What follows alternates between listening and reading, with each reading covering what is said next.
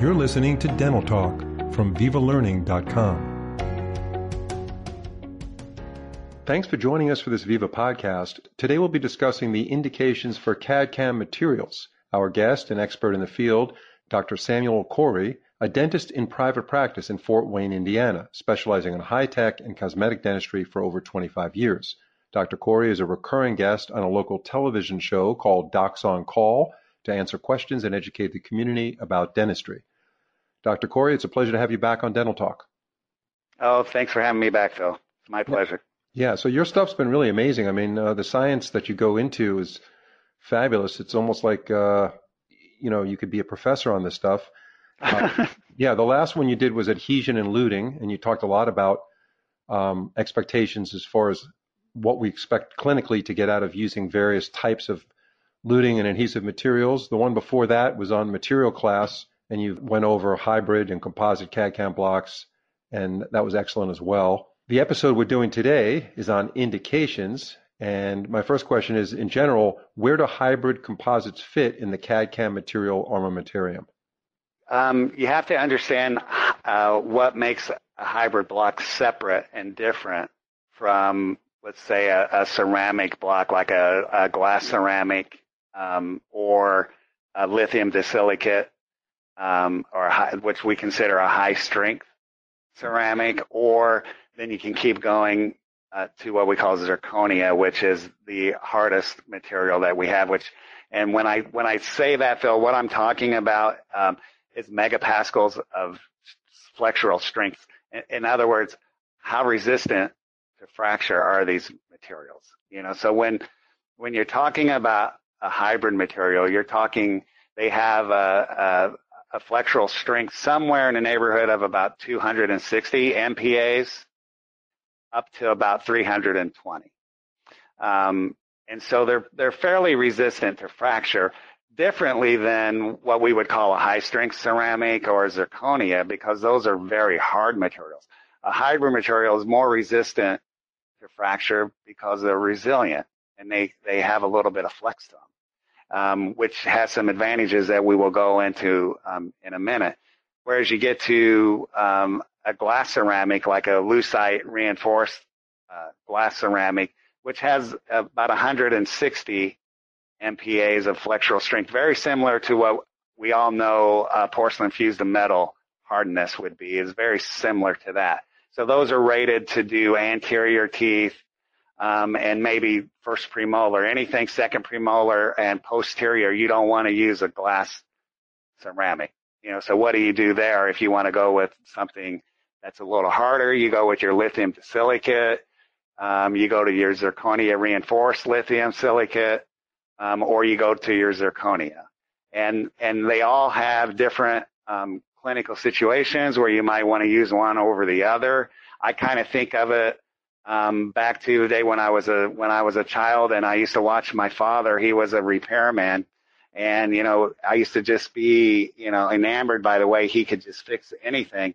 And whenever he had this certain appliance that he was working on, if it required this special tool, something I've never seen before, he would just reach down and he would have that tool that he needed. And I think for dentists, especially CAD/CAM dentists, that's kind of what I feel like, we do when we look at a situation. Is this patient a bruxer or a grinder? If I put a material that's really brittle on this tooth, are they just going to break it, or are they going to do a lot of damage to their opposing tooth because they grind all the time? So do I want to use a zirconia or a lithium disilicate, or do I want to use a material that's going to be a little more forgiving, more in line with what Denton does, the same hardness and same flexibility as what Denton has, So it's a case-by-case clinical situation, but it's really nice to have all these materials in your toolbox to be able to pull out. When I first started CAD/CAM dentistry over 20 years ago, Phil, we had 3 products to choose from, and that was it. Right. And today, I mean, we each manufacturer has 2 or 3 products of their own that we can choose from. So it's a different world that we live in today. But it's exciting, and I keep looking forward to things getting better and better. Yeah, I mean that's one reason why the manufacturers are offering all this stuff is there are a lot more dentists doing CAD/CAM. So it's typical supply and demand stuff as well. Um, Exactly. so you gave us a pretty good answer to that first question. Let me ask you this question: can hybrid composites be used both for anterior and posterior indications? If you can elaborate on that. Yeah, absolutely. The indication for the majority of hybrids, except for one, you can do inlays, onlays, crowns, veneers in the posterior and the anterior.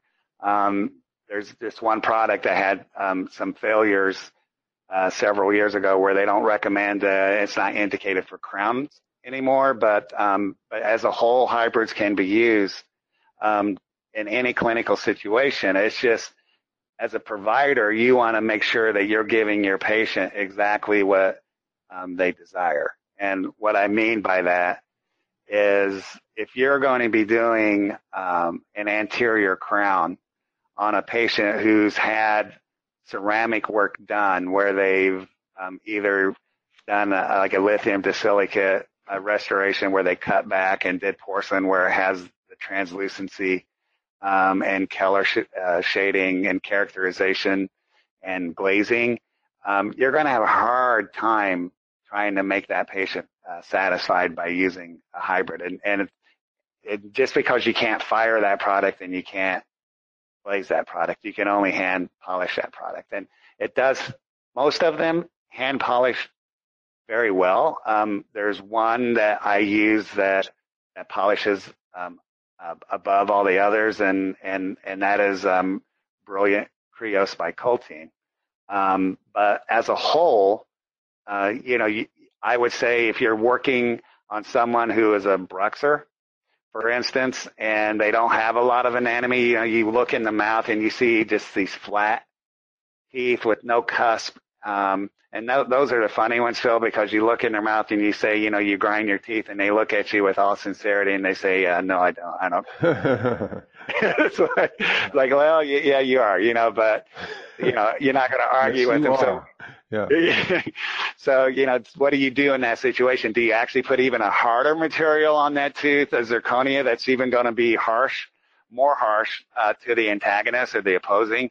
Or do you go with a material that's going to be just as resistant to fracturing, but it's going to be much kinder to the opposing dentition? And then give them a night guard, right? Yeah, hopefully, yeah. If they wear, or they leave them out and let their dogs eat them, right. Then you got to make them another one, right. But yeah, so those are interesting. The other nice thing about hybrids is, which we haven't touched on yet, is restoring implants. A natural tooth, unless it's had endo, it has a nice, healthy periodontal ligament. And those ligaments pretty much act as like a shock absorber. They keep the tooth healthy and vital, but there is a little bit of compressibility to that root of the tooth when a patient bites down and compresses, that allows movement. Now, it's not enough movement that you can visibly see or a patient can feel, but it's there. And when you do an implant, there's no biological attachment with the ligament to an implant. You got a very rigid, bone to implant integration. And so how do you get back that natural movement of a PDL, or try to get back to something that has been the adjacent teeth, like the mesial or distal tooth, because those teeth are still going to be moving, but then you have this implant that you're going to restore that is not going to be moving. So how do you handle those situations? And one of the nice ways to handle that is using a hybrid material on an implant. It doesn't really give you back, obviously, the full function of a PDL, but it is going to be much kinder to the implant. When you function on that crown, all the forces are not going to propagate down to the crestal bone around the neck of that implant, and you're not going to get bone loss around that. Or at least you're not going to get as much bone loss around the implant if you're using a hybrid material. And as far as the advantages of hybrid composites for inlays and onlays, any specific advantages, and how do they compare to this using ceramics for that? Well, inlays and onlays are pretty much replacing about 80 to 90% dentin. So when you go into a cavity prep, when you're doing an onlay, for instance, enamel, even on the occlusal surface, on a molar, enamel is only 2 millimeters thick, maybe 2.5 millimeters thick. So once you drill through the enamel, what you're removing is dentin. Now, whether it's decayed dentin or healthy dentin, it's still dentin. You're removing the majority of the prep is dentin. So if you're going to be replacing that, you might as well replace it with a material that is very similar and has all the properties of dentin. And when I talk about the property, I'm talking about the modulus of elasticity of a hybrid material and how it compares to dentin over enamel. And, it just makes sense to me that if I were actually replacing what I was removing, I would replace it with a material that was very similar to what I just took away. So using a ceramic, the modulus is going to be higher, which means it's going to be stiffer, and it's not going to align as well with the dentin. And you did mention that you're saying that when you're doing inlays and onlays, you're removing 80% of the dentin in that range. The word dentin might have been cut off to our listeners, so I'm just making sure that we elaborate on that. Is that what I said was correct? Yes. Okay. So our goal is to match the modulus of elasticity of dentin as close as we can. And although ceramics have been used for years, I'm not sure they've caused fractures, but why not have a more harmonious relationship between the dentin and the restoration if we can use a restoration that has a lower modulus of elasticity? Exactly. And like you said, over the last 20 years of utilizing CAD/CAM in my practice, I've placed over 15,000 ceramic onlays. Mm-hmm. And I'm in no way am I saying they're bad. But what I'm saying, is now that we have a product that is more similar to the actual tooth material that we're removing, it just makes sense to me to go with that material. And, like we touched on before, not on this segment, but, the repairability of that product also gives it a huge, significant advantage. Yes. Yeah, that was absolutely. So a little chip or something, you go in there and you can repair it with composite and it will bond right to it. Yeah. And that's a huge thing. So to wrap up this podcast, let me ask you this question. When would a hybrid composite material be the best choice for a full crown? Oh, when you're talking about someone who, clinically bruxes their teeth, or even just clenches their teeth together, because not only are you getting enamel wear and tooth wear, you're also seeing a breakdown from that force periodontally. You're seeing recession, you're seeing clinical attachment loss, you're getting some bone loss, you might even be developing some pockets, expanded PDLs, hypersensitivity, all of the things involved with putting too much pressure on a tooth. And there have been, Phil, some times clinically where my first choice was to use a lithium disilicate crown on a patient and delivered it. Everything was ideal, perfect when we delivered it. And then we have a patient come back 2 weeks for a post-op, and they're having difficulty functioning on the tooth. They're pressure sensitive.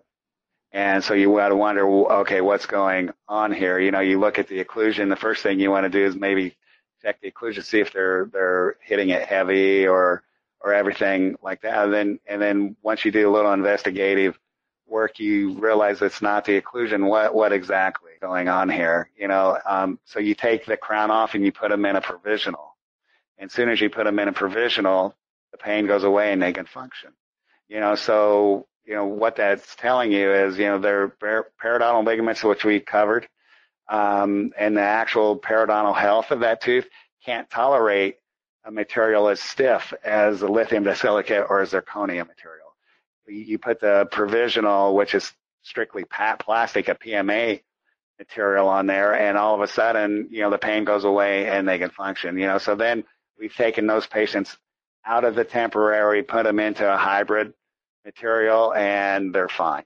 And so it's looking now at a clinical situation case by case, reviewing the radiographs, looking at the PDLs, and then determining what's the best material to use. And a lot of the time, a hybrid is a material used in a situation like that. Mm-hmm. When you say look at the PDLs, are you looking for a thickened PDL on the X-ray? Exactly. Yeah. If you can see a space between the lamina dura and the root, radiographically, you're not supposed to see that radiographically. And, so that I always want the way I make it where my patients understand that is, if you think about like one of these weightlifters that go in the gym and all they do is curls all the time and they want that big bicep, they curl and curl and curl, then they get that big muscle. Well, when you're clenching and bruxing, you're overworking that ligament, and now we can see the space. There's inflammation and there's a buildup of the ligament there that we can actually radiographically see that, which causes hypersensitivity and everything that you're experiencing. And then when you put it like that, they get it. Right. And then like you said in one of the other segments, get them in a hybrid material and then get them in a night guard. Right. There you go. That's been great information, Dr. Corey. We have you on one more podcast coming up shortly on economics of using these materials. Just out of curiosity, for the most part, in your practice, are you using hybrid composite for the most part, or are you using an even distribution of ceramics and hybrid composites, or what? Yeah, we're using an even distribution because we do a lot of cosmetic work here. So whenever we're doing a full-on like anterior case, and what like the aesthetic zone, which I like, from tooth number 5 to 12 or even further back, if we're doing a case like that, we'll use a ceramic material, then we cut it back and we apply porcelain to that, and then we get that real nice, translucency to the material, which you can't do with a hybrid. I would say if you look overall at the practice and the restorations or units that we do, I would say it's about a 50-50 split. Right. So basically, at this point in time, you need to have those hybrid composite materials in your practice. Your practice depends on it. Oh, yeah. It's like that story I told you about my dad. You want to have that in your toolbox just in case you need it. Right. Okay. Well, that's excellent. And we appreciate your time, and I hope our listeners appreciated this great information. We'll be having you on another one soon, as I mentioned. Thank you very much for this one. Thank you, Phil.